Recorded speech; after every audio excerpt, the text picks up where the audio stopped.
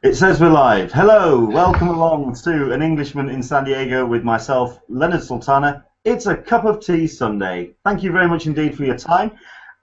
This is a weekly hangout where we talk San Diego Comic-Con as we get closer and closer to this year's con.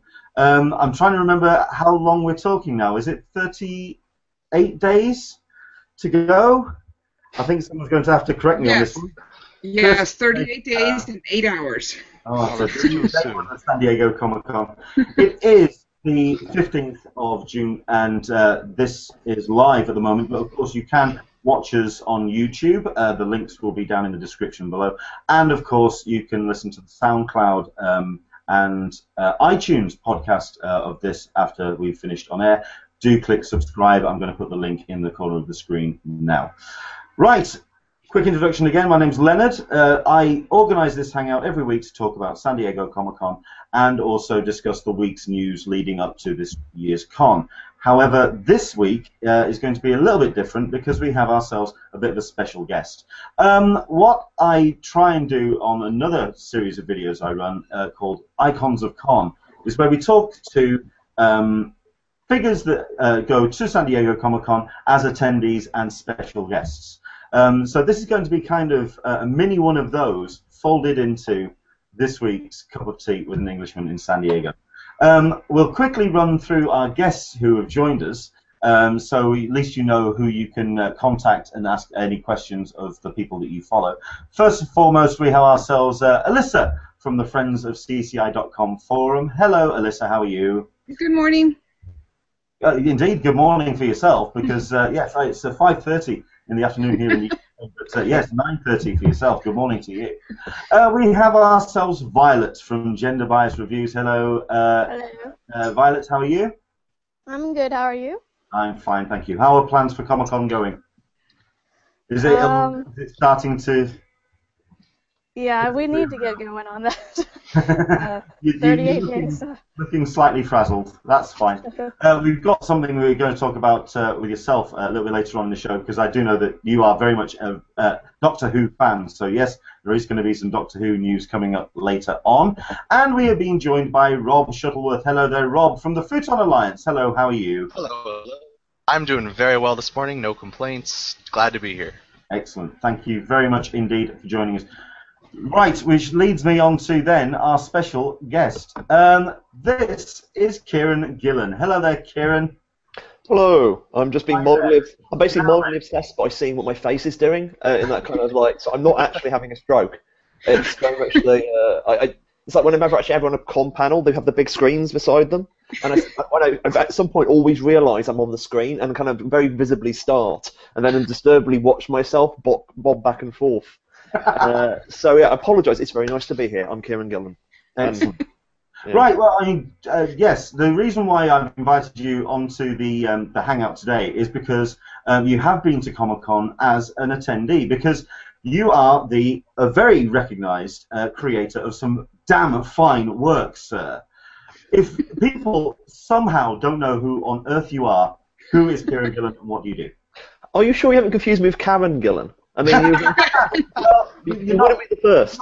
It's like Doctor Who was mentioned, and I immediately thought, oh no, she thinks I wear a wig when I'm on stage. I'm Kieran Gillen. I'm primarily a writer of comics. I've been doing it for like 2006 in terms of any book worth a damn, and I come from an indie background, books like Phonogram and mainly Phonogram, and then I worked a lot for Marvel, where I've written books like Uncanny X-Men and Iron Man and Thor and Journey's Mystery and Young Avengers and a lot more. And I also do my own stuff like Uber and the forthcoming Wicked Divine. So basically, I just write a lot of comics and talk about them and stay inside at all times. Well, I mean, you're kind of. I know that we're interrupting you kind of today because you are working on issue 2 of Wicked Divine. Is that right?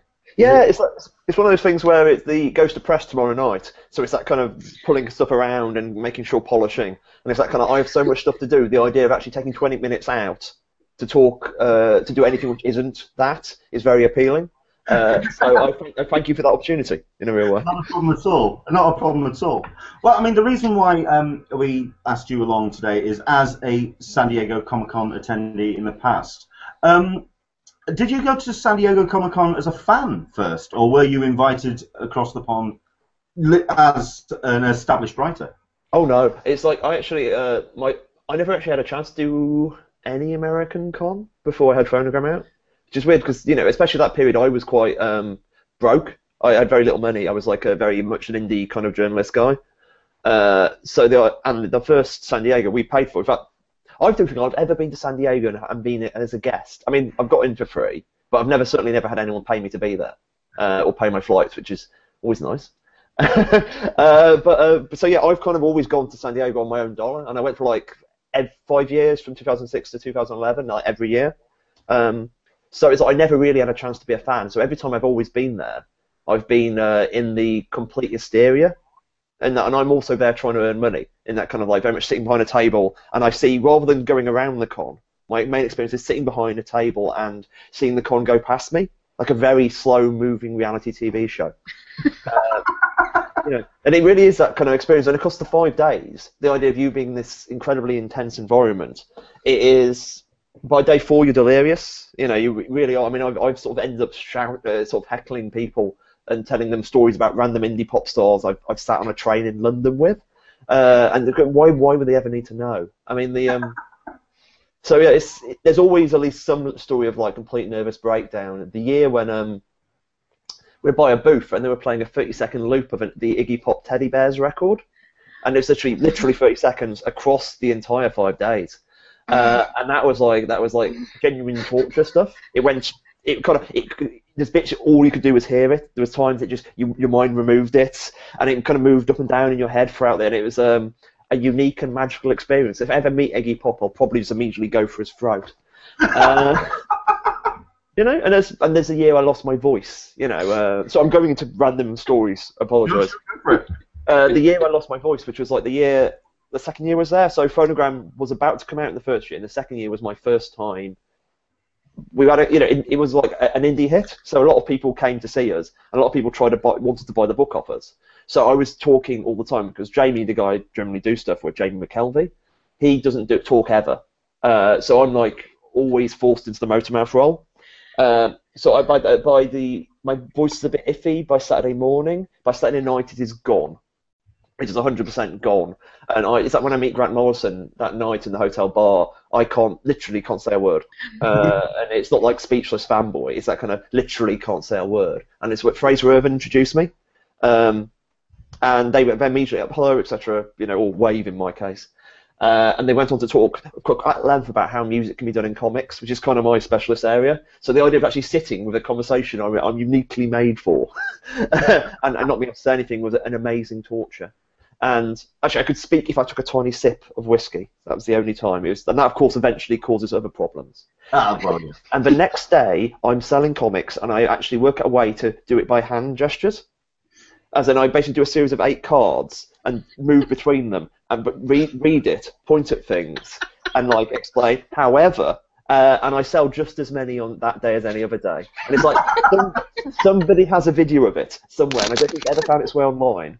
But it was kind of yeah, that's one of my favourite magical sort of psychosis moments. Anyway, that's a brief. Yeah, San Diego. Every year I went to it, it was crazy, and it was. And so you went from 2008. So you went from 2008. Yeah, no, 2006 was my first one. 2006. Did you ever learn and then to kind of dial it back and just? I must get better. My pictures over the years, I've said it so many times, I've kind of nailed it to quite a science of Phonogram. And it's always quite interesting when I have a new book to talk about. I don't know what to say. But yeah, I've never ever lost my voice. I'm lying. I did that in New York last year. My voice went at New York. Not quite as bad, but it was kind of, I was shouting quite a lot. I'm not bad. I mean, I know other creators who are worse than I am. Like, there's an amazing artist, a British artist called Emma Vishelli, and even on 3-day cons, she loses her voice. So, I'm relatively hardy. Well, I mean, you not only man a booth at Comic-Con, certainly at some cons and most recent cons, or the most recent cons you do, you also host and compare and moderate panels as well. So it must be interesting to kind of have that moment when you're talking about your own specific product or your book, and then sort of like taking yourself out of the equation and involving other people as well, and still not trying to lose your voice. Oh yeah, I mean it's probably got hot. I mean, especially when my Marvel career kicked off. I mean, the last few American cons I've done, which are kind of post going to San Diego, they're aware that I'm on it's like my last year's C2E2 I went to, and that was berserk in terms of like I went from signing to sign. I literally like didn't have like a break on several days at all. So I went from panels. When I wasn't on panels, I was on interviews. When I was at interviews, I was at signings, and I had my own table. And any time I went back to my own table, I find a queue of 100 people waiting for me. You know, and it's like I'm not even meant to be there, and they're sort of like optimistically thinking I may turn up. You know. So those sort of days are astounding. You run off adrenaline and sugar. But, you know, I spend my entire life mostly in this room, as I'm in the seat I'm sitting in right now. That's where I live, and it's the closest you get to a gig. You know what I mean? As in the idea, like this is us connecting with people. And I normally come back from cons incredibly like rejuvenated. Physically destroyed, but mentally, oh yeah, people who mostly like the stuff, you know. And anytime you're vaguely down, a con will generally help you. So it's nice. It's the humanity of it that really gets you, and because you know. I can imagine it's also quite a thing for ego as well to have that much attention. My ego doesn't need any help. My ego's terrible. Yes, I come back and I'm like my wife has to stop hitting me to like get me down to earth, which is good. You know, it keeps me sane. Or at least humble. Not really. It's nice though, you know. I mean, like it's so. He tries. Remember, like the first cons I ever went to from like the British cons as a fan, you know, and it's that kind of like, you sort of, especially people who haven't been to a con before, they're not sure, especially shy British people, aren't sure how to approach people at a table. It's that kind of like, I mean, so what do we? Can I buy this? And he goes, yes. Yeah. Do you want it signed? That's something I've been wanting to try and do as like an Artist Alley feature here on the Hangout, because I am very much that kind of person. I mean, this is going to be my 4th San Diego Comic-Con, and I still go through Artist Alley, head down, kind of moving through Artist Alley, because I'm not too sure how, cause especially when they're mid-sketch or something, or they talk, how on earth do you approach somebody? That's something I'm fascinated. I don't know. It's really hard, isn't it? Yeah. Mm-hmm. I mean, I can imagine also from someone, when you're on the other side of the table as well, and you kind of sat there and you see these people sort of like giving you sideways glances, and you're just wanting to say, come over, come talk to me, please. Oh, God. It's like, I always remember, I'm not sure, can I do an S word, swear word? Actually, yeah. I'll replace it with something. Kind of my favourite person of all time was this like, quite young-looking dude. Like we thought he was like 18. Like he looked kind of 16 to 20, that kind of age. And he just walks past our table, kind of does a quiet double glance, and goes, "Holy shit!" at the top of his voice before shuffling off a bit. And then he comes back later to get something signed. And of course, we spend the rest of the weekend, in fact, the rest of our lives, just saying "Holy" at each other in his mouth. So occasionally, some people are overcome. Desperately hoping that you didn't recognise him as well. Bless him. He's so sweet. But I mean, so for me, like when you approach someone and you've worked with them, even then it's like they're working, and I want to say hello because being a British guy, and a lot of the artists are American, or a lot of the artists, you know, are not fundamentally not in Britain. So a con is the only time I would actually get to see them. But it's like, what do you? I mean, you don't even presume they remember working with you, you know. So it's just really, especially because they're there to work and sell, but you know, you want to say hi, and that's really the magical bit. I mean. I've been working with Greg Land for like, this is my early Uncanny issues, and I must have done like 30 issues with him, like 20, 30 issues. And I never met him in person until last year at C2E2. You know, that's like quite a long period of time. Sure. So yeah, that's kind of the other side of cons for creators. In that you're meeting the fan base, but it's also, you get to reconnect with your people who are in your industry, and you kind of get that, it's the joke at the con bar, you know, that's where the con happens for creators. Well, that's the question I was going to ask. Do you actually get to catch up with anybody? I mean, you're obviously there for a very kind of specific purpose to kind of showcase this book, this thing that you've created. But do you actually get the chance to kind of unwind at the end? And yeah, does that kind of take its toll as well when you do get that evening to kind of catch up with people? Do you get the chance? perhaps less so. I mean, of course, I'm no younger than the younger man I was then, and it was like kind of as Jamie put it. I can't, Jamie's. I think even Jamie, who's younger than I am, says I can't go to a con and stay up till 4 in the morning and get up after 3 hours sleep and do it for 4 days in a row anymore. It's like that catches up at you a bit. But yeah, you never see everybody, especially something like San Diego. San Diego being San Diego, you'll never get everyone. And even like the fact that most people end up going to the same bars, as in so there's a general where people will go to, sort of knowledge. And you may see them across the bar, you may do a kind of, hello, and we nod and we go past, and we'll think, I'll catch you later, yeah? And you never see them again. So there's that. But then there's always like, you get into a sort of a gang of it, as in that kind of like at certain cons, and depending on the size, you end up sort of a smaller group inside it, and you get to know them better.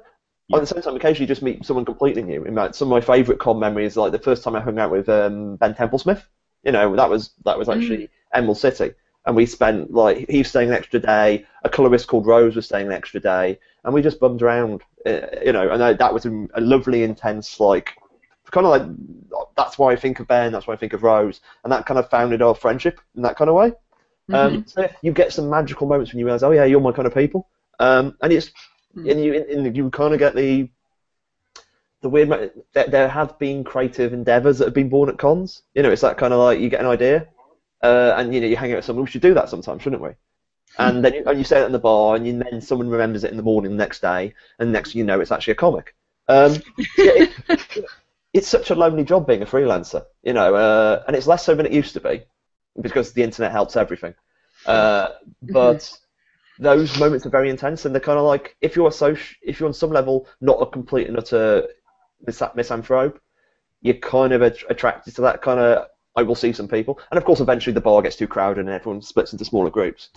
But I love it. It's like, especially for a British guy, we just don't get to see people. So anytime I'm in America, it's like, dude. So, yeah. I'm annoyed. I was planning to do San Diego this year because I said Wicked Divine comes out in 2-3 days, and the second issue will be out, and it's done very, very, very scarily well. And it's like, so that's a really good time to come back to San Diego. You've got your, this is a book that's worth being there and sort of hyping up in that kind of, I don't know, the arena, the deaf arena of San Diego. But my brother's getting married that day.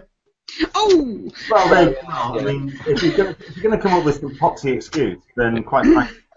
Exactly. But I actually think about broadcasting stuff live from his wedding in Scotland to various panels, which I wanted to go to. But it's like, that would, but with the time difference, that'll be like 11, 12 o'clock at night at a Scottish wedding in the middle of Scotland. And I'm like, I expect I may not be in a suitable state to communicate appropriately without showing, I don't know, unclothed Gillen. So we're not going to do that. Thank you very much indeed for that mental image. I really, appreciate that. Thank you.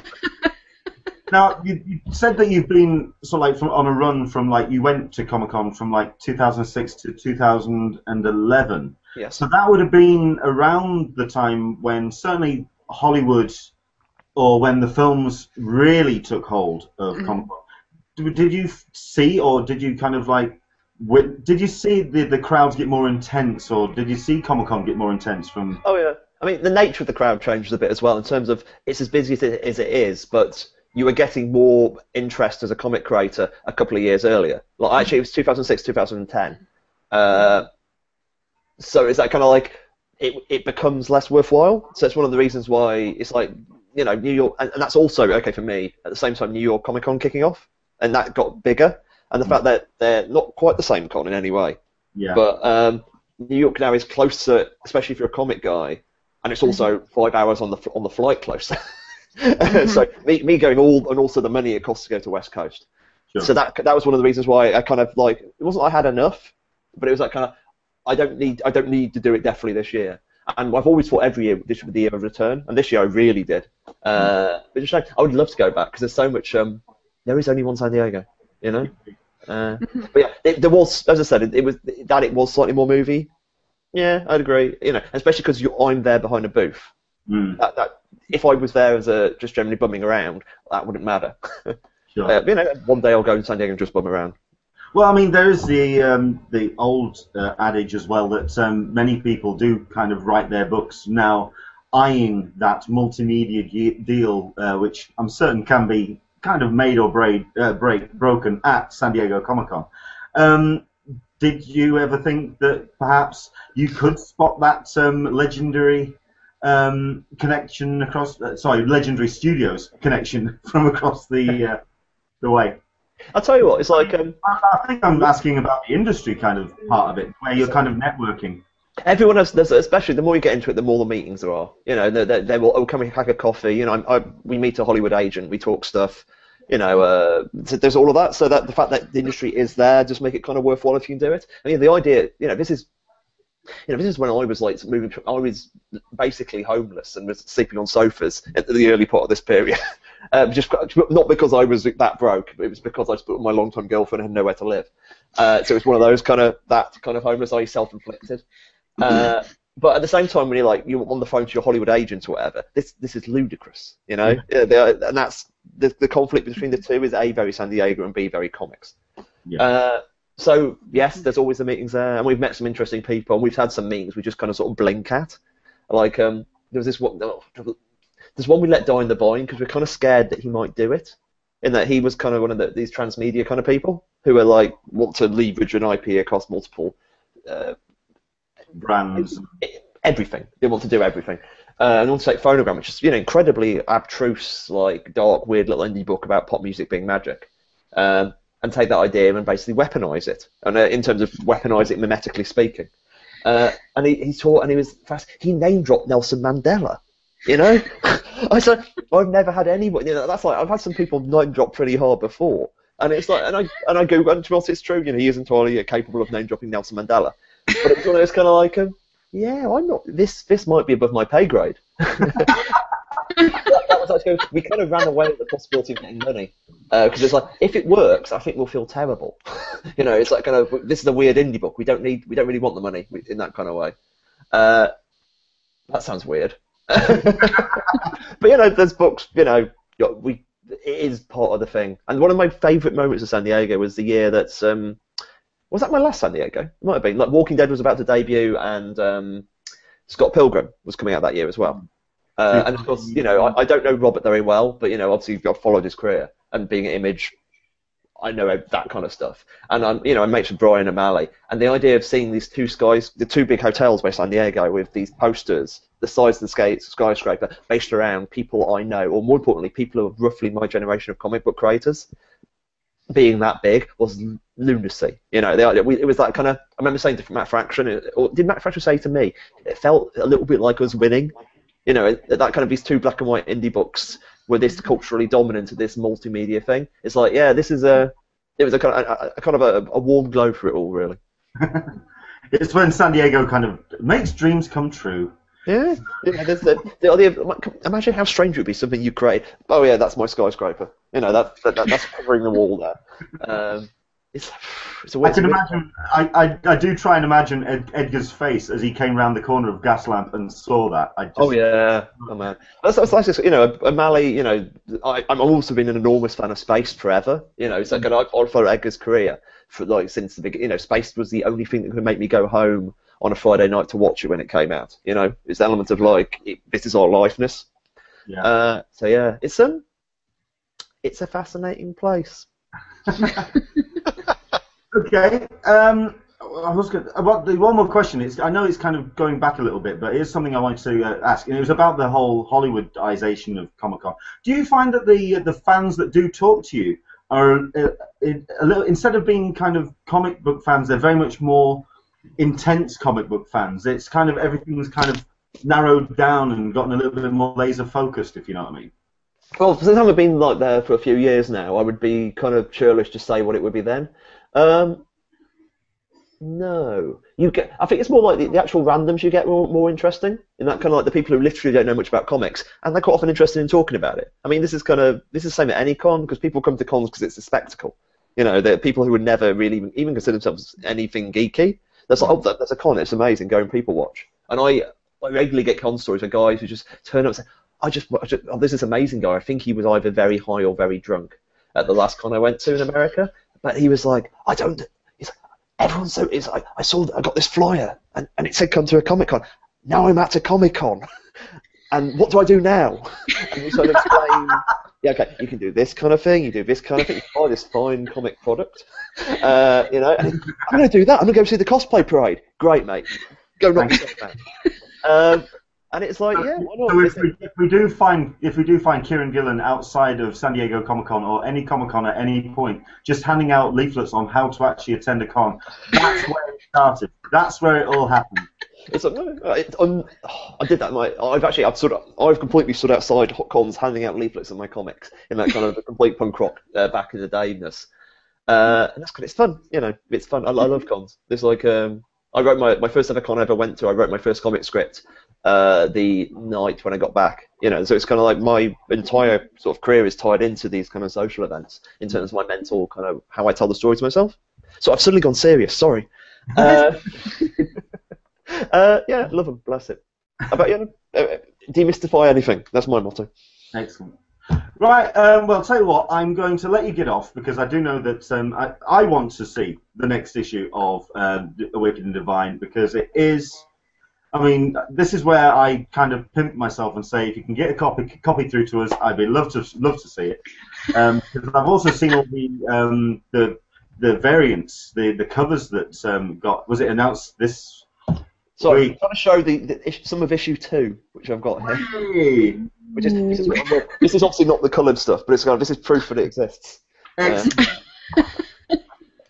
Oh, fantastic. Okay, well, the one last question then, I suppose, just to wrap things up. Would you be going back to Comic-Con? And if so, what would you be looking forward to kind of getting out of your con when you go back? Oh, wow. I mean, you know, I would love to... I don't know. It's hard to actually make any plans to Comic-Con in that way. As I said, I would want to go back this year. And if not this year, it's got to be next year. Unless something goes completely and utterly wrong and I go, like, have a nervous breakdown or something, which isn't it could always happen. I would like to do it next year. And it's that kind of like, after like a 6 year break it would be then, you can kind of reapproach it with a completely different set of eyes. So I just want to explore it and see what happened. Is that one toilet, which is normally quite clean, still clean? You know, literally knowing the magical toilet, which I'm not going to actually tell people where it is. If it's still there, there's always this one toilet. If you can go there and that and round the back, it's the one, and that isn't got urine on the floor. You know, that kind of. If you find that toilet, that was kind of my main aim at Comic-Con. And then you never tell anyone else about it because if other people go to it, it's dangerous. You know, you don't want to tell. You know, it's that scene in Community or the trampoline. Well, I mean, I've got this mental image of a toilet in San Diego suddenly becoming this Narnia. Where a clean toilet is complete Narnia. It's like being at a music festival. If you find a relatively clean toilet, this is a very good thing, always a good thing. Excellent. Kieran, thank you very much indeed for your time. I know that I asked if we could borrow you for 20 minutes. You've given us half an hour, and I really, really appreciate it. And I'm certain that all my guests they've all got grins on their faces. It's great to and it's great to have you join us. Kieran, thank you very much indeed for your time, sir. Thanks for having me. It's been great. And sorry I've been ranting. So yes, a pleasure. I'll see you guys on. It's a pleasure. Thank you. Thank you. And that's where Kieran leaves us. Wow, that was brilliant. Wow. Yeah, I told you. I do although, I mean, we have had someone join us turn around and say, well, I thought we were having Karen Gillan. You teased. what are you doing that for? You teased us. No, we had Kieran Gillen. That was brilliant. If you do follow Kieran on Twitter, because him and his partner in crime, Jamie McKelvey, are two fantastic Twitter addresses to follow, because Kieran is he's a sharp wit, and as you can tell, his mind works a mile a minute, and yes. Great follow. I love Kieran. Brilliant. Thank you very much indeed for joining us on that one, Kieran. Right. Now we can kind of start the show kind of proper, as it were. A cup of tea with an Englishman in San Diego. As always, if you do want to get in contact with us here on the Hangout, do jump on the Q&A on the side of or in the Google Plus event page. If you are watching this on YouTube, I have got the YouTube video comments up as well. I'm trying my best to watch those as always, but the best place as always to get in contact with us is the Q&A. Okay, just a couple of people who are checking in. Thank you very much indeed for watching, as always. Jesse, Lynn, once again, is it July yet? That's the hashtag of the moment. Okay? For watching it, and if you are a true Comic-Con fan, I want you to start tweeting, hashtag, is it July yet? That is going to be our hashtag. Absolutely. We also have ourselves, let's see if we've got one or two people who are joining in. Yes, Diego Navarrete, who has tweeted, texted on the Q&A, asking for more phonogram from Kieran. I think that's going to be a tough sell because, like I say, he's very much in the moment of working on The Wicked and Divine. But no, if you haven't read Phonogram as a book, like I say, like he explained, the story of Phonogram is pop music as magic, and that's the hook right there. He quotes bands. There's even at the back of each issue, there's a playlist for each issue. It's an amazing book. Do check out Phonogram. Absolutely, yeah, I recommend that very much so. Dan Berry's joined us, saying hello. Likewise, Mega Doug Fortney saying hello to Alyssa. Hi, Alyssa. Nice to. It's good when people are reconnecting with each other, even if it is in the Q&A of a Google Plus Hangout. But yes, thank you very much indeed for joining us. Okay, things that we're going to be covering and talking about in this Hangout are. We're going to be covering one or two bits when it comes to collectibles. Obviously, a very large collection of collectibles were announced this week from Diamond Select, which we're going to talk about very shortly indeed. We're also going to be talking about Doctor Who and the possibility that they may not be showing up at Comic-Con this year. More about that in a second. We're also going to be talking about the WB plans, which were announced, he says in exclamation marks, of their possibility of their panels at Comic-Con 2014. This is a series of dates, films that may be coming out in the next something like 7 years. Basically, the roadmap for WB. Now then, what we would like you to join in on this conversation today is, what would you like to see Warner Brothers release at their panel, which we can presume is going to be the Saturday of Hall H Comic-Con this year. It doesn't have to be serious. You can kind of be a little bit more humorous about this one, or you can actually say what you would like to see at Comic-Con this year. The hashtag is CupOT SDCC. That's the show hashtag, and of course, do jump in and tell us what you would like to see at Warner Brothers this year.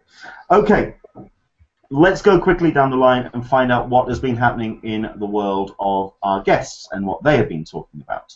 Because obviously, we have our guests who are very active on social media, and it's great to have them join us and talk about what they've been getting involved in. We'll start with Violet. Hello there, Violet. Hello. Gender Bias Reviews. It's good to have you join us. Thank you very much indeed. What has everyone been talking about on GB Reviews this week? Well, we went to Phoenix Comic-Con last weekend, so a lot of our coverage has been about that con. We had Stan Lee, Nathan Fillion, John Barrowman, Adam West. They each had panels there, so we have a lot of pictures up about those. And I seem to have caught the con crud, so I'm trying to recover from that. Oh. It was I kind of underestimated that con. They had about 77,000 attendees, so it's getting pretty big. I can imagine as well that people have been talking about the Doctor Who thing as well, about the World Tour. Oh, of course. Yeah, so that announcement came out this week about the World Tour, so I immediately clicked into it and oh, okay, American appearance, New York. What about San Diego? Because when the tour itself starts in August. It's August, isn't it? It's just Yeah. it's kind of like a fortnight before the show airs, isn't it? Probably. I'm not sure. Because I think the show kind of is going to be on air something around August time. I believe so, yeah. So yeah, I mean, they're going to be doing this massive world tour around numerous countries in the world. One or two slightly random ones, I think. It's almost like they have just kind of put a map on the wall and thrown a dart at it. Just kind of trying desperately. All the continents, except so they have like Rio de Janeiro. I think there's a couple of the locations where the stars have gone, you know what, I wouldn't mind seeing this place. I haven't been to Rio before. Can we go to Rio, please? Asking nicely if they can kind of go on a world tour. So, yes, I can imagine that. But obviously then, this has been announced as going to be launching, I believe, on the 7th of August. I could be wrong on the date of that, but I think it's the 7th of August when this starts. And nothing has been said about San Diego, as Violet says. We'll come back to that because obviously it's something that we want to talk about. So, okay, very quickly as well, did you guys, or have you guys been to see How to Train Your Dragon 2 yet? Yes. Oh, now, is there one of your famous reviews, your side-by-side reviews? Yes, there is. We actually got to see an early screening a couple weeks ago at the LA Times Hero Complex Film Festival. So we've had it up a review up a couple weeks. That, I believe it came out this week here in the UK, and I cannot wait. I think we're probably actually going to go see that tomorrow. I am a fan. I love How to Train Your Dragon, so I'm very much looking forward to seeing that. Excellent. Okay. Thank you very much indeed. We will come back to you, Violet. Let's go over to Rob. Hello there, Rob. How are you, sir? Doing very well. Very well. Right then. So, what's been on the Futon Alliance's mind this week? This week we did a lot of coverage on the E3 Expo that happened in LA this past week. It's Electronics Entertainment Expo. I just usually call it E3. It's really just an industry expo, so all of our coverage was just coming off of reports and the panel streams and everything. So it's all in the world of gaming and the systems and all that jazz. We did a quick coverage of a wrap-up of the main studios, the Microsoft, the Sonys, the big names in video games right now, as well as a longer podcast sort of deal the other night, which ran down all the video games coming out. So that's been our big radar this week. Let's see, you talked about How to Train Your Dragon. We saw that last night, which was phenomenal. And then now we're just going to start wrapping up into con seasons. We've got Anime Expo coming up in July, followed by Comic-Con, followed by whatever else shows up on our radar. The calendar just gets full and full and full, and you just kind of work your way through it. Yeah. Fair enough. Excellent. Okay, thank you very much indeed, Rob. I'm certain that, like I say, if anybody does want anything discussing in these, do let us know. Jump in on the Q&As and do let us know what you want us to talk about. We have had Janine Lucero turning around saying, How to Train Your Dragon 2 was great. Another positive review. So, you see, I want to see this. I want to see this film very, very badly. Okay. And last but not least, hello, Alyssa from the Friends of CCI.com forum. How are you? I'm well. The doings of the week on the forum have a big thread has been things that you can do today to get ready for con. Check out your suitcase. Make sure you got, if you do the meds, make sure that. Start your vitamin regimen, walking, etc. Second thing has been all of the exclusives. Of course, those are, that whole area is going crazy this week. But what's really captured my interest has been the New York Comic-Con. They announced this week that they are going to be clearing their main stage room after every panel. Wow. During the New York Con, and I think if I recall correctly, it's like a 2,000 or 3,000 seat hall. So they have Brian, who's the PR guy, has said that they have a queue hall that they can work the lines in, and using the technology of RFID, the radio frequency chips that they put in their passes, that they'll be able to to control and work with crowd flows. So that's absolutely intriguing, very intriguing to me about how crowd management is going on. They've also, their ticket sales are happening. They're starting to happen. They roll it out in waves, and they're starting to happen on Tuesday and Wednesday of this coming week. So there's a segment of the forum that's just completely absorbed with that. Well, I think it's how it can be possibly applied to San Diego. I think we're talking about a room around the similar kind of size of Indigo and of Ballroom 20. That's the kind of equation. I mean, when I have been reading a number of forum panels about turning around and saying that this this room clearing situation and capability could be introduced to Hall H.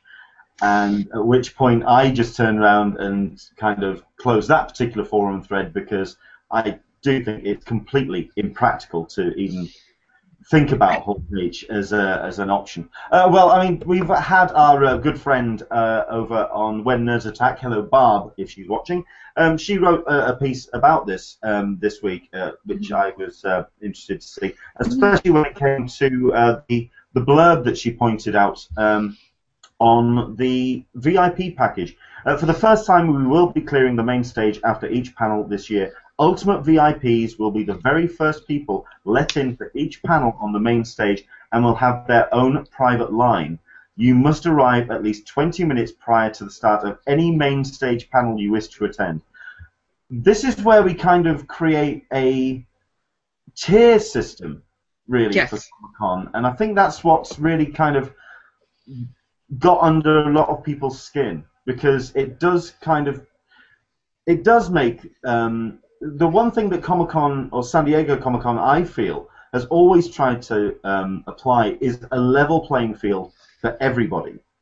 So it seems, I can't quite see them applying this at San Diego Comic-Con. I mean, what's been the general consensus on the forums, Alyssa? Right. It will be interesting to see how and if it translates over.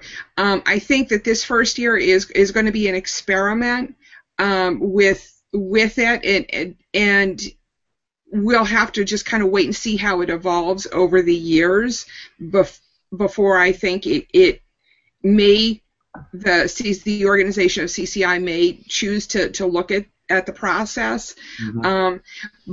But the ReedPop is an innovator. I mean, they're a very different organization than CCI is, and they've taken the lead on this RFID chip thing, which is it's interesting to see how it actually is physically applied to the con audience, and I think that's really, if San Diego decides to take the RFID thing, I think that will be an indication of innovation from CCI, which would lead to the idea of hall clearing and changing the way things are done at San Diego.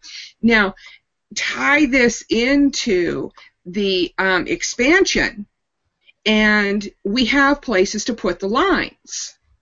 So I don't know. You know, it's very interesting, the crowd management that's going on, and the potential. Well, you say that, though, there's the possibility, well, there is the places to put lines. Looking at the expansion plans, I'm wondering if we do, because they do seem to be kind of gearing to taking the line and snaking it around the ramp that they're intending to build at the side of the building. I know that we're planning around a building which isn't even built yet, so I do know that's right. Exactly. I know.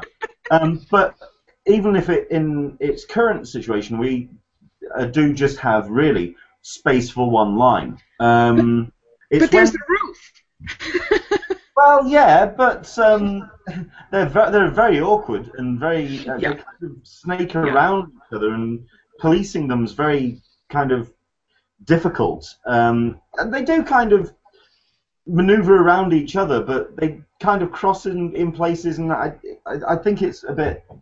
But that's just also just to. It would be awkward. I agree. It would be awkward. And the thing that I absolutely love about San Diego is that they have the line managements down. They've been doing it in that one venue for so many years that they know where to put all the lines, and it is absolutely fabulous that it's all taped out. There's no questions. It just is the way it is. And I would hate for that to be lost if they tried to clear rooms. I don't. I think that this is the ReedPop is responding to what people have asked ReedPop to do, which is to clear rooms so people can get in to see their favorite panels. Sure. And I think that what they may not have considered is the vast a lot of people who just are happy with the status quo, and they haven't said I'm happy with room camping. Yeah. It's the comment that's on here, which is I find interesting, is it's coming back to the whole idea of which panel you want to go to. Let's see if this comes up. Hopefully it does come up on the screen. I don't know if we've lost it, but we'll try it. It basically says, this is somebody who works for ReedPop. There will be separate queues for each panel in the queue hall. If you want to see Walking Dead, get in that line. As soon as we hit capacity, then that panel is capped, and no more people will be allowed in that line. This, I think, could be interesting, considering that a number of properties and a number of studios, they kind of rely on the people to kind of either sit through a panel or just sit in a room, instead of focusing very much on a specific panel, to kind of get the attention on perhaps a smaller property that isn't going to that doesn't have the attention of, say, some of the bigger properties. So that they're looking, instead of kind of having somebody experience something which they didn't expect or didn't know was going to possibly have their attention, to have this kind of system does kind of now, it takes an audience out of that interest. I find it very. I mean, I understand where they're going from. No, you make a very valid point. I mean, that's how I got interested in Supernatural, because I was waiting for the Doctor Who panel, which is kind of, in retrospect, that was a few years ago. This is the other thing that really interests me about this as well, because this is something that a lot of people have been wanting to see at San Diego Comic-Con.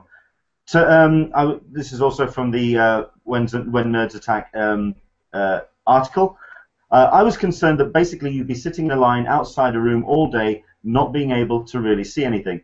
Turns out there will be streaming of the main stage panels in the queue hall. Yeah. That is brilliant. Interesting to me, because that would be just live streaming. I mean, we're doing it now. This is live streaming now. It can be done. I do know that it's very much the studios wanting to keep the exclusive content out of the domain of the public. That's fine. I can understand that. But I think that live streaming can be achieved, and it can be achieved relatively easily, I think. But that interests me as well. So, I mean, has there been anything else off the back of this, Alyssa? Off the back of this. The translation is lost. Yeah, so, okay. Basically, if there was anything else that anyone had been saying, but no, I think that's pretty much. Yeah, I think the person who joined the conversation was Brian. I think it was Brian who I told that I may be talking about this. So thank you, Brian, the PR gentleman from ReedPop, for joining us today. Excellent. Well, yeah, indeed. You didn't say that. Oh, you never told me you were watching. Well, I don't know. I just told him that I was doing it. That's all. Okay. I mean, very quickly to wrap it up from the forum, and then could you give an idea of like a percentage split of what people are thinking, positive, negative, if they like the idea, if they think it could be applied at Con? The forum, you have to understand that the forum is not a good sample demographic at all. We're avid fans who like line camping, So I wouldn't even venture to go there because the data is skewed. It's not a good sample. Okay. So they don't like it. Fair enough. Well, I mean, let's go to Rob then. I mean, if you knew that there was a specific panel and a line that you could join to get into that panel, would you prefer to have that as a system, or would you prefer to kind of jump in at the beginning and work your way through it? The thing is, I'm split on that decision because I had a great time camping out last year.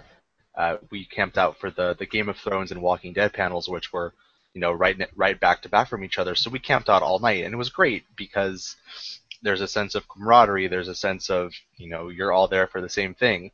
But then at the same time, it would be nice to just be able to jump in one line and not be able to have to camp out all night and be able to, explore the convention the entire time and go, oh, look, it's an hour before a panel. Let's go jump in that line. Especially if you could add the technology of RFID. I mean, what I'd love to be able to do is queue up early for the panel, know that I've got, have them scan my badge, know that I've got it, and then go back a half an hour before to get my seat. Yeah, that'd be really interesting if that could be implemented because it would give more people the time to explore all the things they're missing while they're standing in these lines. Because we've come to know that be prepared for these lines, which I don't mind, but it would be cool to have that ability to just let's go to our panel. It's in a half hour, and be able to have a seat and not fight someone for it essentially. Yep. Would that be a lot of data management for 130,000 people? That would be that's a whole other NORAD computer base in a bunker, kind of organizing line management for San Diego Comic-Con. I think that'd be interesting. Well, I mean, yes, Violet. Can you see yourself just going into a queue for, say, Doctor Who on a Sunday and then not get involved in other shows that may be on show? I like so much stuff, so I like being able to see everything, and I don't want to miss anything. Because I'm curious about that as well, because if you do sign up, say that you want to specifically see a certain show, say for example, let's take it as an example, Doctor Who. You sign up that you've got interest in that and you want to be in the line queue for that, but then perhaps you do want to join in the queue for everything else. Doesn't that mean you effectively run the risk of not seeing that panel? Exactly. Everyone else has signed up for specifically Doctor Who. I don't, because Supernatural is always on Sunday too. And I love Supernatural. I don't want to miss Supernatural by going to Doctor Who or vice versa. It's really, I don't like it. I don't like it. There we go. I think that's certainly somebody. That's one. Okay, so let's go down the line. Let's see if you do like this. Alyssa, yes or no? I've kind of moved away from going to panels. So given that, I think that if I have the opportunity to line up for the one super special panel that I wanted to see, that I would take it. And I'd be okay with not spending all day in Hall H to see the Marvel panel. And just get into the Marvel panel if I could. I mean, if that was the case, in 2010, I would have missed seeing the Paul panel and the Cowboys and Aliens panel because I would not have known one. I would not have known what the hell they are. So you see, it's all swings and roundabouts. Okay, and yourself, Rob, yes or no? I can't choose because I'm so split with my decision. I can't choose. For the moment, I'm gonna say no. I'm not okay with the idea because there's the sense of Comic-Con is you're prepared to line up, you're prepared to camp, you're prepared to share the experience with all these people.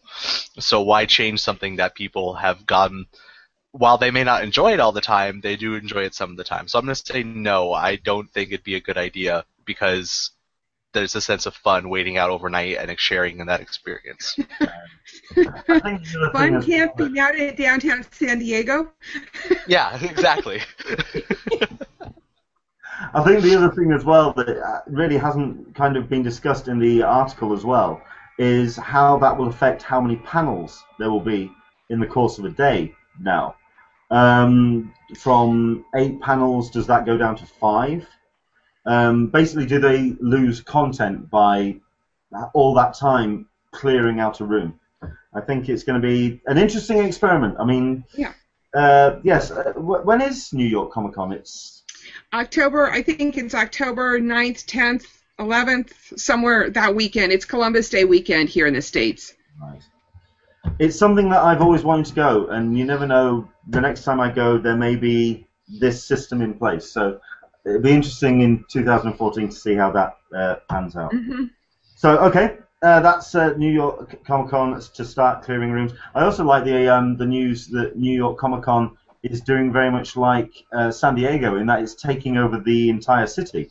It's doing Yes. a kind of multiple multimedia extravaganza. There's a video for it which I shall put a link up here in the corner in an annotation that you can go see. There's actually a trailer for this con. Is it Super Con Week or something? Yes. That's, Oh, yeah. and they've got a great commercial out, too, for it. Yeah. And you tell that someone's really kind of I want to. Can I do a commercial? Can I do a commercial for a Comic Con? Yes, please, please. Yeah, I'm curious to see how that pans out as well. How New York will take an invasion of a convention. Oh, So- it will blend right in. It just, there's. I've only been once, but I used to live in the city. I grew up in the city, so they'll blend right in. No problem. Okay, we've got a couple of comments off the back of this. Thank you very much indeed. Once again, do jump in on the Q&A. Please let us know what you're thinking, and of course, join in as well on the hashtag CupOTSDCC. Okay, we've got Janine Lecero asking or saying, if they did that, clearing Hall H, that would eliminate camping out overnight. I don't think it would. I think at the end of the day, it's now part of con. I think people would queue out overnight for, I don't know, a door opening, somebody opening up an envelope. Oh, look, the Starbucks has got a new coffee on. People would queue up overnight for it. I mean, it's just the way the con is now. It's part of the equation now. We've got ourselves. Yeah, that's pretty much what have been said about the losing of panels. Jesse, for me, it's like what Rob said. I do love the line camping because it's spending time in a queue with other people of like mind. But being able to line up for one panel an hour does sound tempting. I understand. I do get it. I totally understand what people are saying. I just think that there's, for example, and I know this is a very divisive topic because I've been speaking to a number of people about this. The Women Who Kick Ass panel in Hall H, it was moved to Hall H last year on the Saturday, in between some very big panels. If we had room clearing and if we had lines for specific panels, Right. Panels like that would be utterly marginalized, and they would be just shifted away from the spotlight which was granted to them by going into the Hall H timeline. I believe that panels like that are very important to the character of San Diego Comic-Con, and people, if they enjoyed it or not, it's the subject that I think is important, and I think people would have been deprived of that if this was gone. However, it's options. Angie, hello there. Hopefully we'll be having Angie back from the Nerd Girls back on the show at some point, very soon indeed. Clearing rooms might cause more chaos of people running back and forth to different panels. The way it is now, you have a few thousand people in lines not roaming the exhibition floor and clogging up the streets, etc. Very good point. It does take, at the end of the day, it's 130,000 people descending on San Diego. Mm-hmm. And to have them in a line, it does kind of, at least you know where they are. No, it's people management at the end of the day. Yeah. It really is. Yeah, it's that whole crowd management thing, which is just going to be challenging. I mean, San Diego, I don't think it would be something that San Diego even thinks about for a while. But that's why I'm so interested in what New York City does and what CC does, because I think that that just the sheer learning how to manage crowds of 100,000 plus people of Comic-Con nerds who are they go this way and that way, and oh no, I want to go see, and I need to, and that it's a learning experience, Okay, let's move on from that topic then. So, do let us know what you think in the comments. Do you think room clearing could work at Comic-Con? Let's not talk about Hall H, because I think moving 6,500 people is bloody impractical, and if they do decide to do the expansion, that could go up to 8,000 people. So let's not even think about that. Let's go to, say, Ballroom 20. If you could do room clearing in Ballroom 20, what do you think? Let us know in the Q&A. Okay, let's go to another topic. The other thing that's kind of gotten everyone's attention is in exclusives land. Now, I will admit, and I think a number of my guests will admit, that we're not overly familiar with exclusives and exclusive news. That will change next week. Hopefully we'll be having somebody join us from Action Figure Fury. So next week is going to be an exclusives special, as it were, for the cup of tea. So do join us next Sunday. However, the news that has attracted everyone's attention this week has been Diamond Select Toys announcing exclusive products for 2014, and it's got to be said there are a number of these that just look absolutely brilliant. That Godzilla's nice. I think there's a couple of comic covers that they're releasing as well. Which, I went a little silly on the web about those. Yeah. I mean, what I also like about these as well, they're also pretty affordable as well. So if you are just getting into your exclusives, it's something that you can kind of introduce yourself and get into. I mean, we've got on screen at the moment the Godzilla Burning exclusive bust bank, which is a limited edition vinyl bank of King of All Things Monster, depicted as in the 1995 Godzilla versus Destroyer era. Sculpted by Gentle Giant, limited to 1,000 pieces, $30. So UK 20 quid. I think that's just a great way to get into exclusive collecting. I think, is any Godzilla fans that like the look of that? I'm tempted by it, but there are so many other things in that list that I'm tempted by too. Sure. The black and white Walking Dead Minimates is rather cute as well. That's only $20, limited to 3,000 pieces. They've also got the full color of the Days of Future Past Minimates as well. 3,000 pieces again, $20, featuring future Wolverine, future Kitty Pryde, Mystique, and a future Sentinel standing 2 inches tall. Those you can just throw in a backpack, and I think that's just amazing. I think that's really cool. But this is the one that I will probably be looking out for. This is the X-Men 23 Days of Future Past Minimates cover, which a tribute to John Byrne's classic cover to Uncanny X-Men 141 with artwork by Barry Bradfield. It doesn't say how many there are going to be available of these, but available through various retailers. It's only $4, and I think I'm going to be picking up a copy of that because I think that just looks amazing. The Rocket Raccoon. That's the one that I think it's the next one down. Oh, it's not in this article. No, there is. The black and white. Scotty Young. Scotty Young. Oh. He did two variant covers, or three. Sure.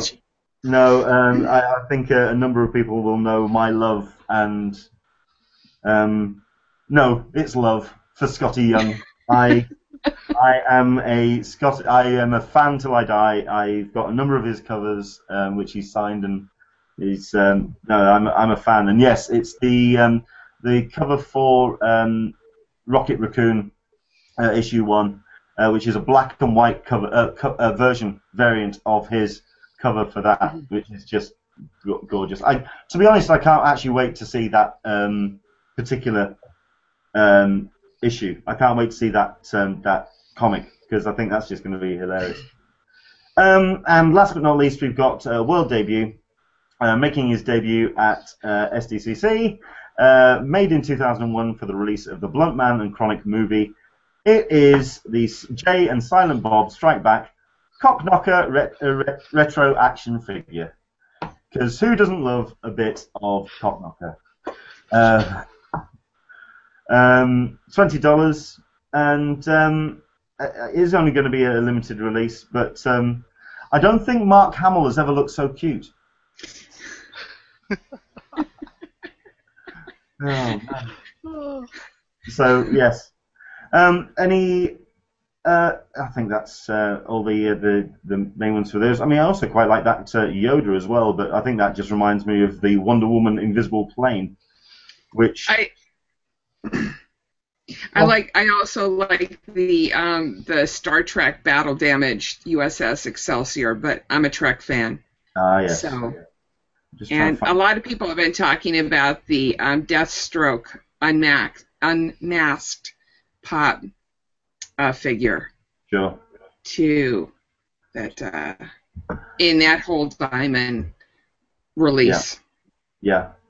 I was trying to find that earlier on today, and I kind of struggled because it's his Father's Day here in the UK, as well it is in the US.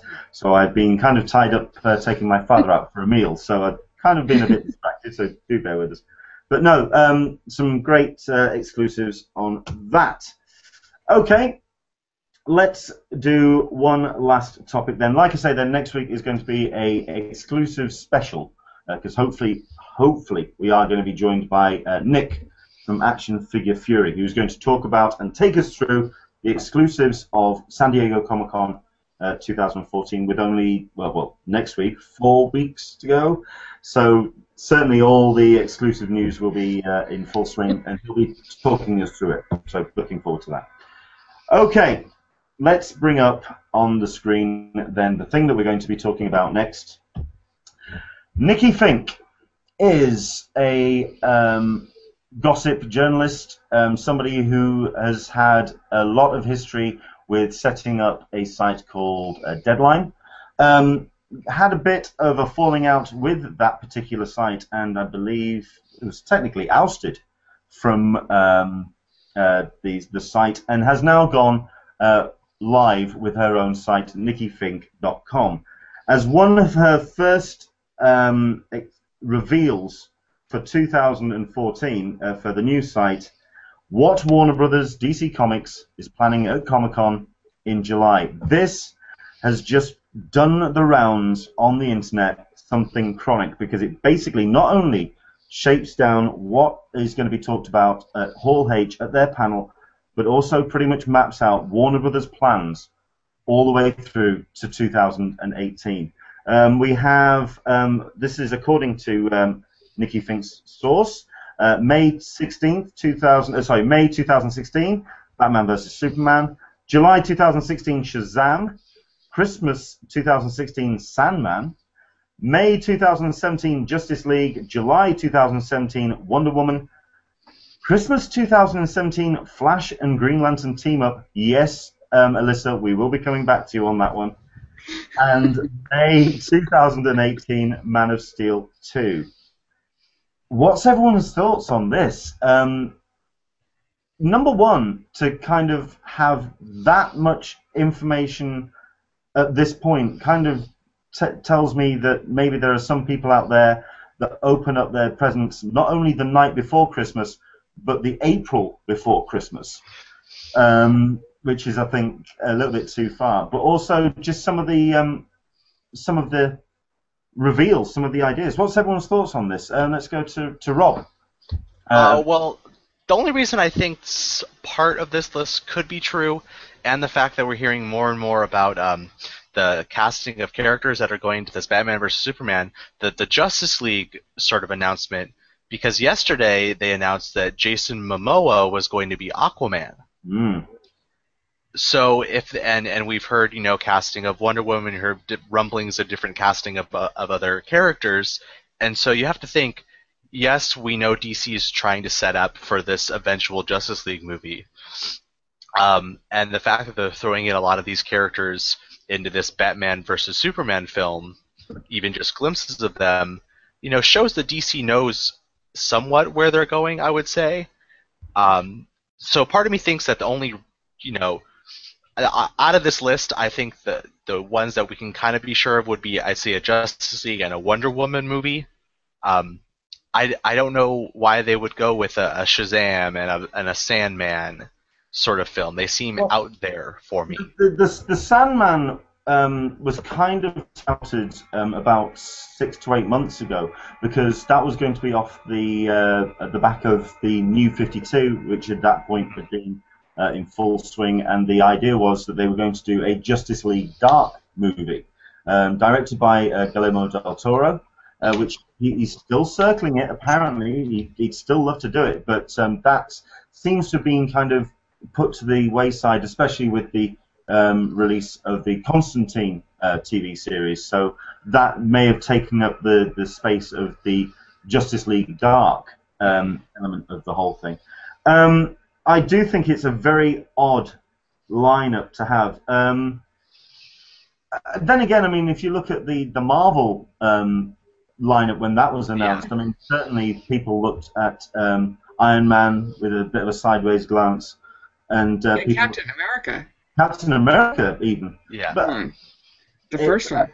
The Captain America reveal to me was a little, not as much of a surprise, because you'd seen how Marvel had kind of maneuvered their characters, especially after Civil War. They definitely had the two sides of Tony Stark and Captain America, those opposing sides. So it was kind of like the yin and yang of that particular universe. So it kind of made sense that they were going to have that character in the lineup, especially when they were obviously, I don't care what they say, they were planning the Avengers movie decades ago. That was a long time goal. This is, I think, the difference between the approaches between DC and Warner Brothers and Marvel. Marvel have got somebody with his hand on the rudder, and has had for a decade and a half now.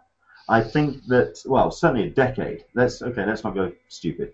Certainly a decade. He has set the plan out. He is the single mind that is kind of driving the thing forward. Yes, he's been slightly knocked off the tiller this last couple of weeks with the Ant-Man news, but at the end of the day, Kevin Feige is the Marvel MCU. It's that simple.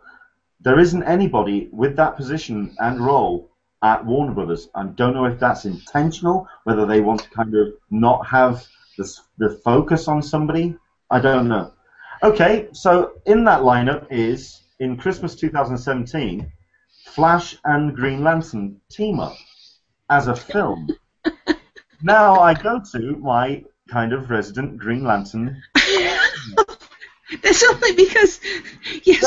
You've got the comment. Yes, you've got some framed in the background. Deal with it. It sounds interesting to me. It will be interesting to see whether or not they take it from the television series and the history, the canon that's been established there, and make that into a movie, and maybe that's what they're planning on doing. But to go back to the Shazam and Sandman topic that you guys brought up, I mean, maybe they are having this grand scheme like Marvel did, and are putting those movies out there, maybe anticipating that they're not going to be the Wonder Woman Justice League, but they need to build to the Justice League to make it more powerful. And I like the Flash and Green Lantern teaming up, but as my son says, I like bad movies. So. Okay, you're calling this film 3 years out. Congratulations, that's impressive. Well, I'm going on for the past Green Lantern. Okay. Looking at that then, I mean, we've, like Rob says, we have had announcements this week for Aquaman, Jason Momoa, which I personally will also say is genius casting, because Aquaman has been the character that everyone has been gloriously kicking in the nads for about a decade and a half now.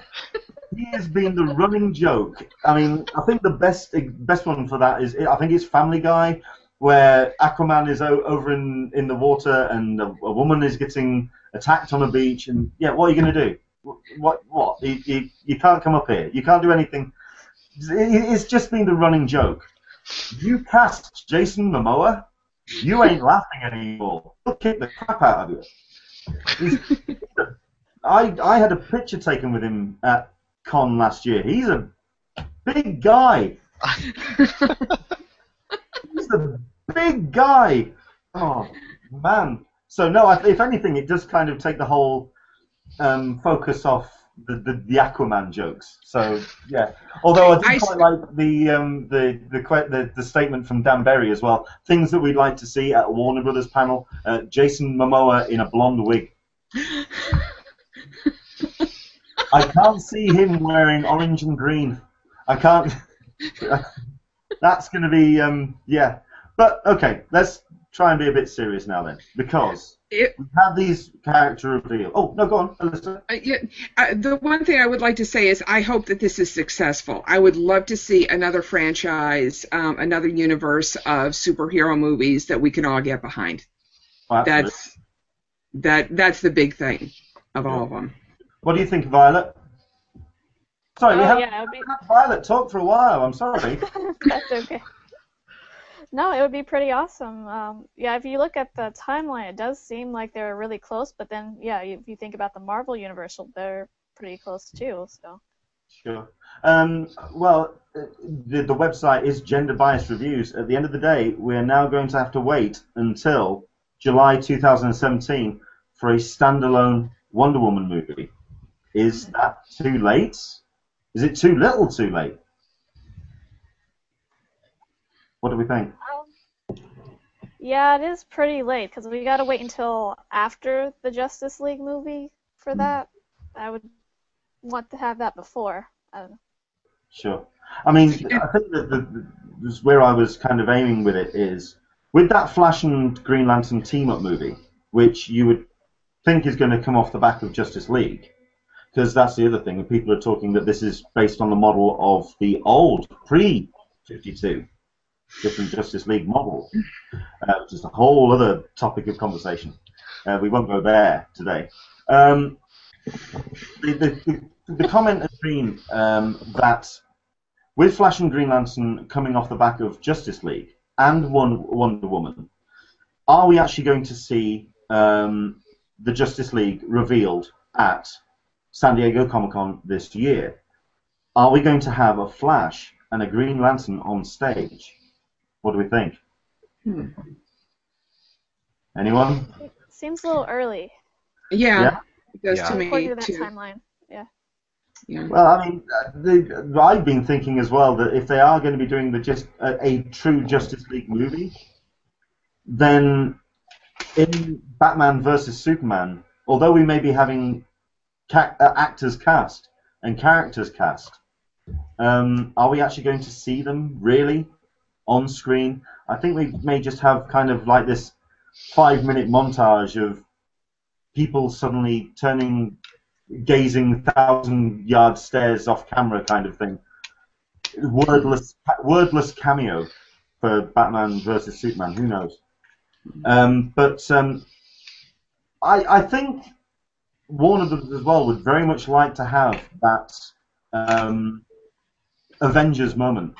I think they do look at that DVD extra on the MCU, and when they brought out the Avengers for that first time, I think they really would like to have Avengers moment.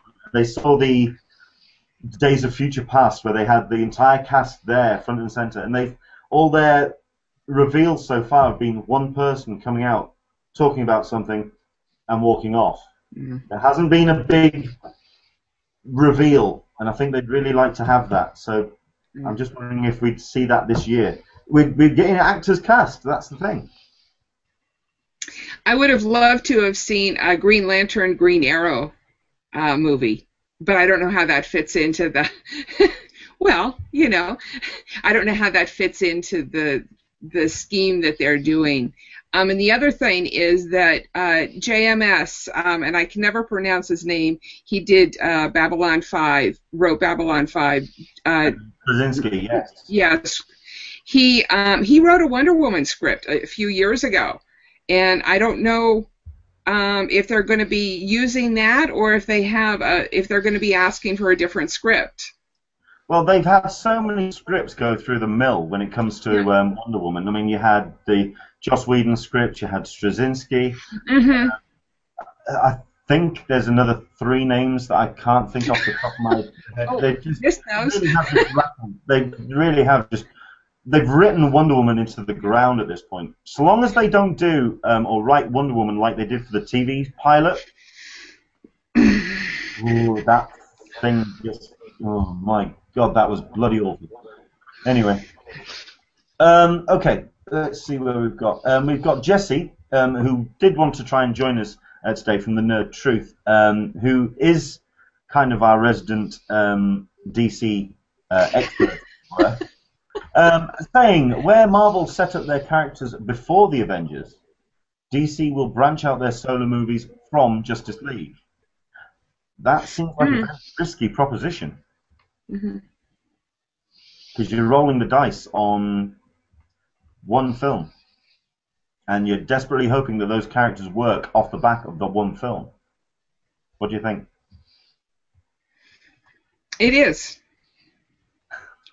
But I mean, they set. Well, I'm sorry, but they set up. I wish Jesse was here to comment, but they set up the movies like the Captain. I keep coming back to the Captain America because that, to my mind, that one was really kind of out of left field, and I didn't understand why they were doing that movie. I liked it, but I didn't understand why Marvel was doing it, and it was a risk. And maybe Warner Brothers doesn't want to take this risk. I mean, maybe they're following, which is I would think would be detrimental. They're following more of the standard Hollywood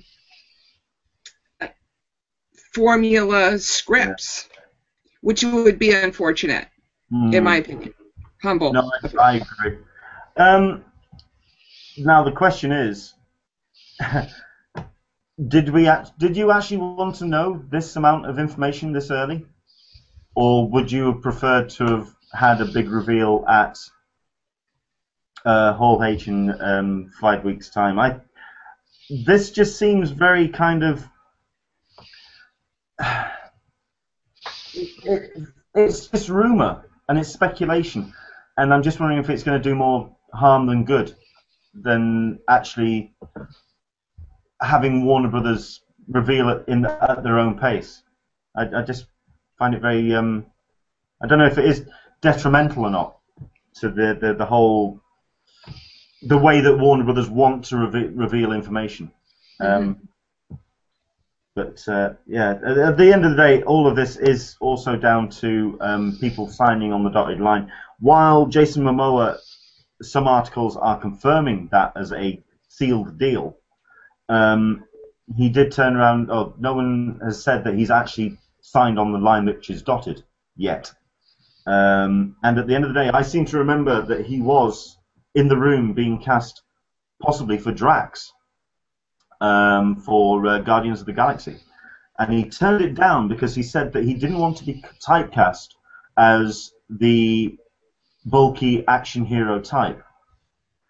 At which point he would then sign for a Justice League movie. I don't know. I'm going to wait till there's some kind of official line on that, which is why I did the air quotes for Nikki Fink. I think she's very, or was, and she was very strong on her Hollywood gossip and for her the box office numbers, but she's never been very much on pop culture. Certainly not like this. So I'm going to give it a grain of salt on this one. But it seems very... yeah, it depends what people want to actually see in Hall H. Do they want to be surprised, or do they want to be kind of spoilt like this? I don't know. So anyway, thoughts? Just before we wrap it up, yeah. Well, what would you like to see at a Warner Brothers panel if it was revealed? We'll start with Rob. I think that if this announcement was true, what Warner Brothers needs to come out with their panel is focus on one or two of these things. Don't come out with this whole lineup. Yeah. Because people will go, oh, we've seen this before. They need to focus on maybe one or two of these projects, if this list is correct, and blow people away with what they have of those two things. Sure. Yeah. Because the fact that if and we're all just saying that if this list is just hypothetical and rumored, but if this list is true and they walk out, sure, people will be excited, but the internet's seen it already, and it's not the big reveal. That room would not have been as blown away by the reading of the Dark Knight Returns clip and that big icon of Batman vs Superman if people knew it was coming. One or two people did hint at it, but they certainly didn't pin it as a full-blown Batman versus Superman setup. So no, I know what you're saying. Violet, what would you like to see at a Warner Brothers panel? Is there any character that you'd like to see or anything you'd like to... I agree with Rob. I just want to see a couple of things, just whatever's coming up next. Yeah, I would have liked to see that whole list being revealed, but now that we know what it is, it's kind of lackluster. So. Yeah. So you, Nikki Fink, you've ruined it for us. You. And Alyssa, I mean, is there anything that you would like to see at Warner Brothers panel? Echo what everybody else has said. My general feeling about the DC characters is that I keep hearing promises and promises, and there's not the movie every summer that I want to see. I want to see a movie every summer from DC, and then I could really kind of get behind a franchise a little bit more. But I'm a Marvel. You know, that's born and bred Marvel, even though I have the DC books on the wall. Well, I mean, we're looking at this setup, this list here, and starting May 2016, you're looking at 3 films a year. One big one and a couple of satellite films. Whether that means that Wonder Woman is going to be relegated to a satellite film, I'm not sure about that. What I would like to see at a Warner Brothers panel, I would like to see the full, if they are going to do the full original Justice League, pre-52, I would like to see one of my favourite characters introduced into the lineup, and I would like to see somebody whose star is on very much the ascendance when it comes to performing in films. So yes, I'm going to put my call of Jonah Hill as Martian Manhunter. Right here. You've heard it here first. If Nikki Fink can do it, I can do it. Jonah Hill as Martian Manhunter. There. Planting my flag. So there. Right. Last but not least, let's do things that certainly won't be appearing at Comic-Con this year, and it's down to the television programs. Very quickly, as pointed or tweeted on Friday and confirmed, if you are a Haven fan, Haven will not be coming to Comic-Con 2014. Very good reason, though. They are confirming that they are on a 26-episode schedule for that particular series, and they are deep in production at the moment, and they can't spare anybody to come off set to come to Comic-Con. So, yes, good news. You're going to be getting a full season of Haven, but they will not be coming to Comic-Con. And last but not least, then, Doctor Who. Doctor Who, we've talked very quickly about it earlier on, but I think the Q&A certainly is not happy about the idea that Doctor Who may not show up to Comic-Con this year. Last year, it was the 50th anniversary, it was the Day of the Doctor, you had Matt Smith, you had Karen Gillan on stage, you had Stephen Moffat, all very much excited about this final episode of Matt Smith's Doctor. At which point, Stephen Moffat kind of went off on one. He pretty much told the entire room, and indeed the internet, off, don't share this trailer that we're going to put on the screens in Hall H. Otherwise, we won't be bringing any more reveals or exclusives to Comic-Con. Those were his words. At which point, 4 hours later, that footage landed up on the internet. So, with the reveal, or the story now is that the World Tour starts in August to promote the new Doctor starring Peter Capaldi.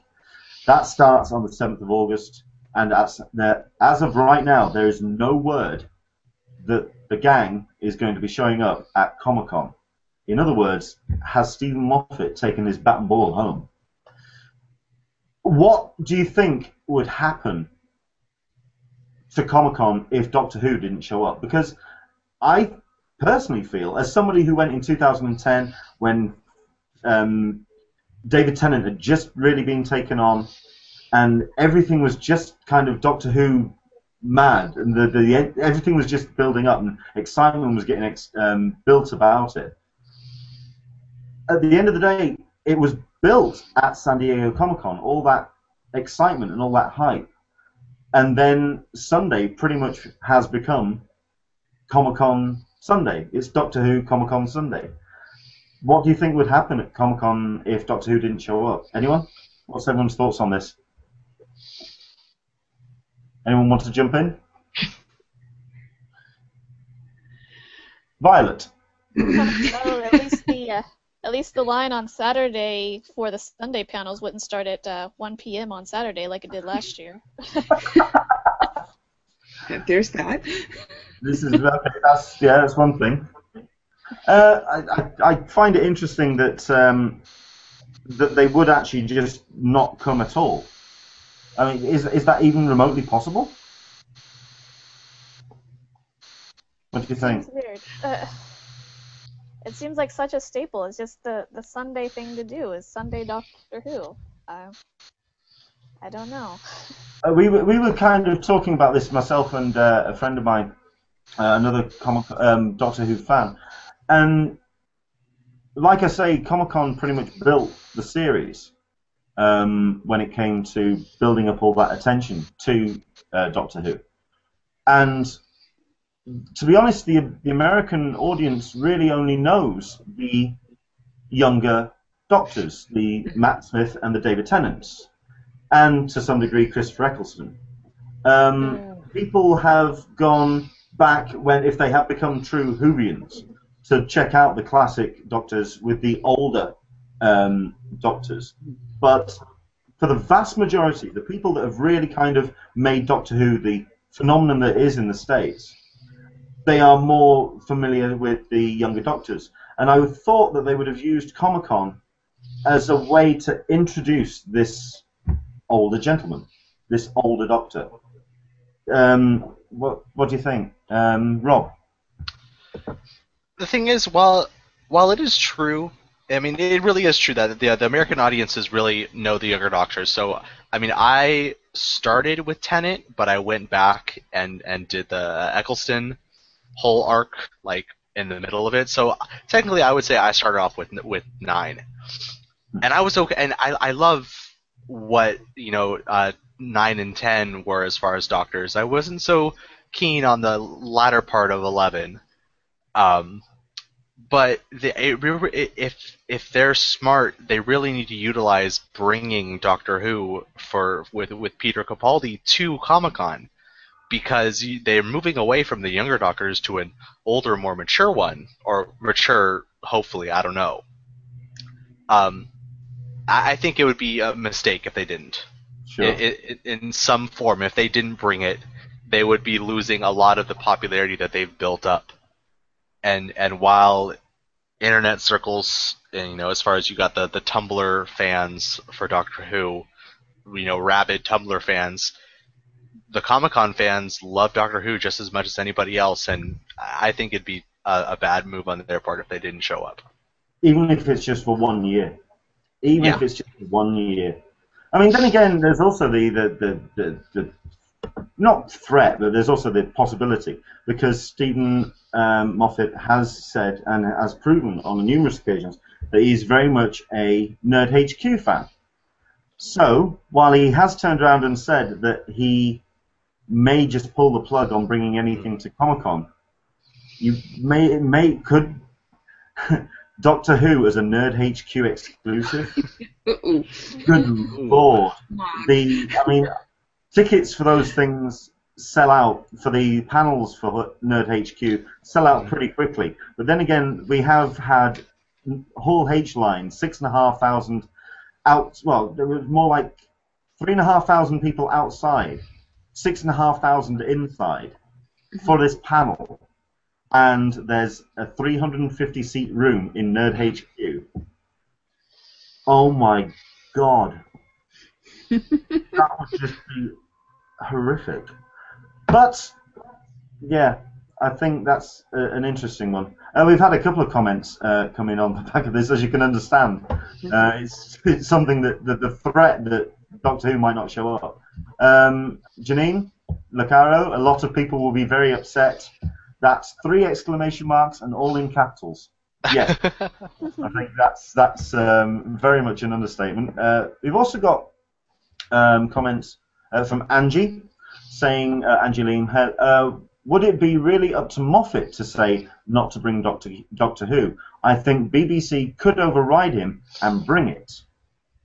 Interesting, because I think I commented about this on a post I did on my website about this, and I did say that because of the need to introduce Capaldi to an American audience, BBC America would be desperate to have Doctor Who in any form show up in San Diego.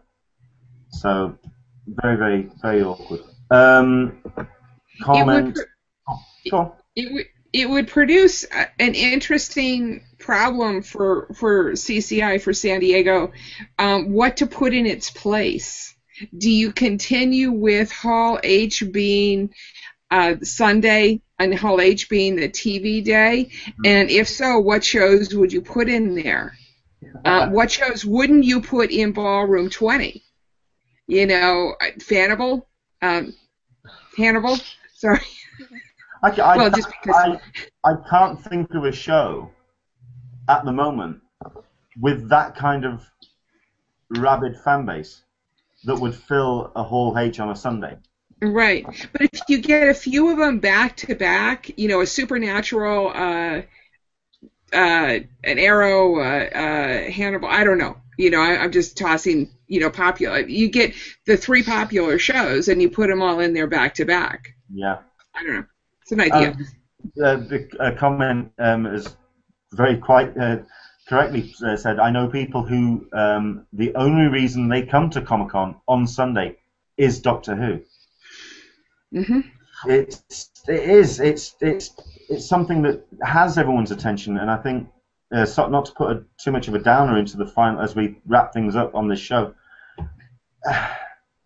It could just almost reshape what Comic-Con is on a Sunday if Doctor Who doesn't show up. So if anyone wants to kind of tweet any of the cast members or BBC American, listen. That would be the big scoop. Yeah, well, let's put it this way: if we can have a hashtag rash, which is based around Beauty and the Beast, like we have done over the last week or so, because obviously Beauty and the Beast have turned around and said that they may not be coming to Con this year. Yeah, if Doctor Who, I think we can have a little bit of Doctor Who begging action on Twitter, if possible. If there's even the slightest chance that it's not going to be coming up for Con this year. Okay, let's just see if there's any comments that people have made. I'm just going to add one more thing, that I started with Tom Baker. That was my first Doctor. So he's... I just have to say that. I'm going to have to say that I'm a Tom Baker man as well, purely because in the UK, when you talk about your doctor, I mean, it's a line that was used in one of the Eccleston episodes about "you are my doctor," and yes, everyone has their doctor, and yeah, Tom Baker was mine. Although I will say that my personal favourite doctor out of all of them, with Christopher Eccleston being a very close number 2, William Hartnell is absolutely my favourite, and if there's any chance that we're going to have a cranky old grandfather figure as a doctor, number one, like I say, many Americans are familiar with the newer doctors, and I think it would just blow their minds to have just people who are just kind of fans. And oh, hello, let's just go over to sorry, let's just go to Violet there. It wouldn't be a cup of tea hangout without a cat's backside suddenly showing up on screen somewhere. So I think, you know what? I think that's a great place to wrap things up. Let's just hope that... Leonard. Yes, certainly. I'm actually I think there will be a Doctor Who presence. I'm looking at their the BBC America Doctor Who Tumblr account, and they made a post wanting art to show at Comic-Con. I think for the BBC America booth, right? Which they're asking for Whovians to submit artwork featuring fan work of the 12th Doctor and Clara. Okay. So if they're ramping this up to have things going on at the booth, maybe that's a good sign that it will still be there. Then again, there's also, as far as a panel, there's also the statement that could be the only way they can have of having fans submit. Yeah. Oh man, that is going to be. I think I'm going to be paying very close attention to that, because to have Doctor Who, I think I'm going to pay attention this week. That's going to be my focus, I think. Right, let's wrap things up then. Thank you very much indeed, everyone, for joining us today. I hope you've enjoyed the show. Do come and join us next Sunday, and of course, please do subscribe to the channel, and do keep an eye out for our next cup of tea with myself, Leonard Sultana, next Sunday. I'd like to thank my guests as I go down the line. Rob, thank you very much indeed. Rob? Thank you very much for having me. How can people find you on the internet, sir? You can find me, go with our Twitter account, which would be at Futon Alliance, or you can find us on Facebook at The Futon Alliance. I'm usually running that account more than my own personal account, so I'm going to have you guys go with that one. Our website is still being worked on at the moment. We went down last week or so. So we're working on getting that back up and running in time for convention season. So when that comes back up, there will be an announcement, because we broke our website. So we'll be back. It's easily done. You just accidentally spill a cup of coffee and that's it. It all goes horribly. Oh, you have my sympathies. Don't want to tempt fate, but yes. Also, we are going to say that there is also Rob S. on Google Plus as well. I'm sorry, I'm going to push Google Plus. Deal with it. Yeah, go for it. Like the Facebooks and Google Plus rules. Deal with it. Right. Okay. So that's Rob. Violet, how can we find you? You can tweet us at GB_reviews, or our website is gbreviews.com. Also Google Plus Gender Bias Reviews. Thank you very much indeed for joining us, Violet. As always, great to have you join us. And last but not least, Alyssa. Hello there. Right, how can we find you on, or how can we find you first and foremost? friendsofcci.com/forum is where I am pretty much most of the time. The other thing I wanted to say is if people didn't catch the first part of this hangout, go back and watch the comic book guy. Yeah, that interview was yes, with Kieran Gillen. Yeah, yes, it was fabulous. He joined us halfway through. Yeah, the first half an hour of this was an interview with Kieran Gillen, who's a fantastic comic book writer and very entertaining about his tales of going to cons. Absolutely. Also, you can be found on Twitter, can't you? Yes, at friendsofcci. Not .com, just Friends of CCI. I do like how you mention and pimp the forum and not yourself. You see, that's just you being unegotistical. I think that's great. I tend to keep my private internet persona a little bit more back. Fair enough. Whereas I am just the rampant egotistical person that I am. You can find me at Twitter at EnglishmanSDCC. You can go to the website anenglishmaninsandiego.com. You can find us on Instagram. You can find us on YouTube. Once again, do subscribe. I'll put the annotation at the top of the screen. Do click on that, and it'll let you know about future episodes of this, A Cup of Tea with an Englishman in San Diego.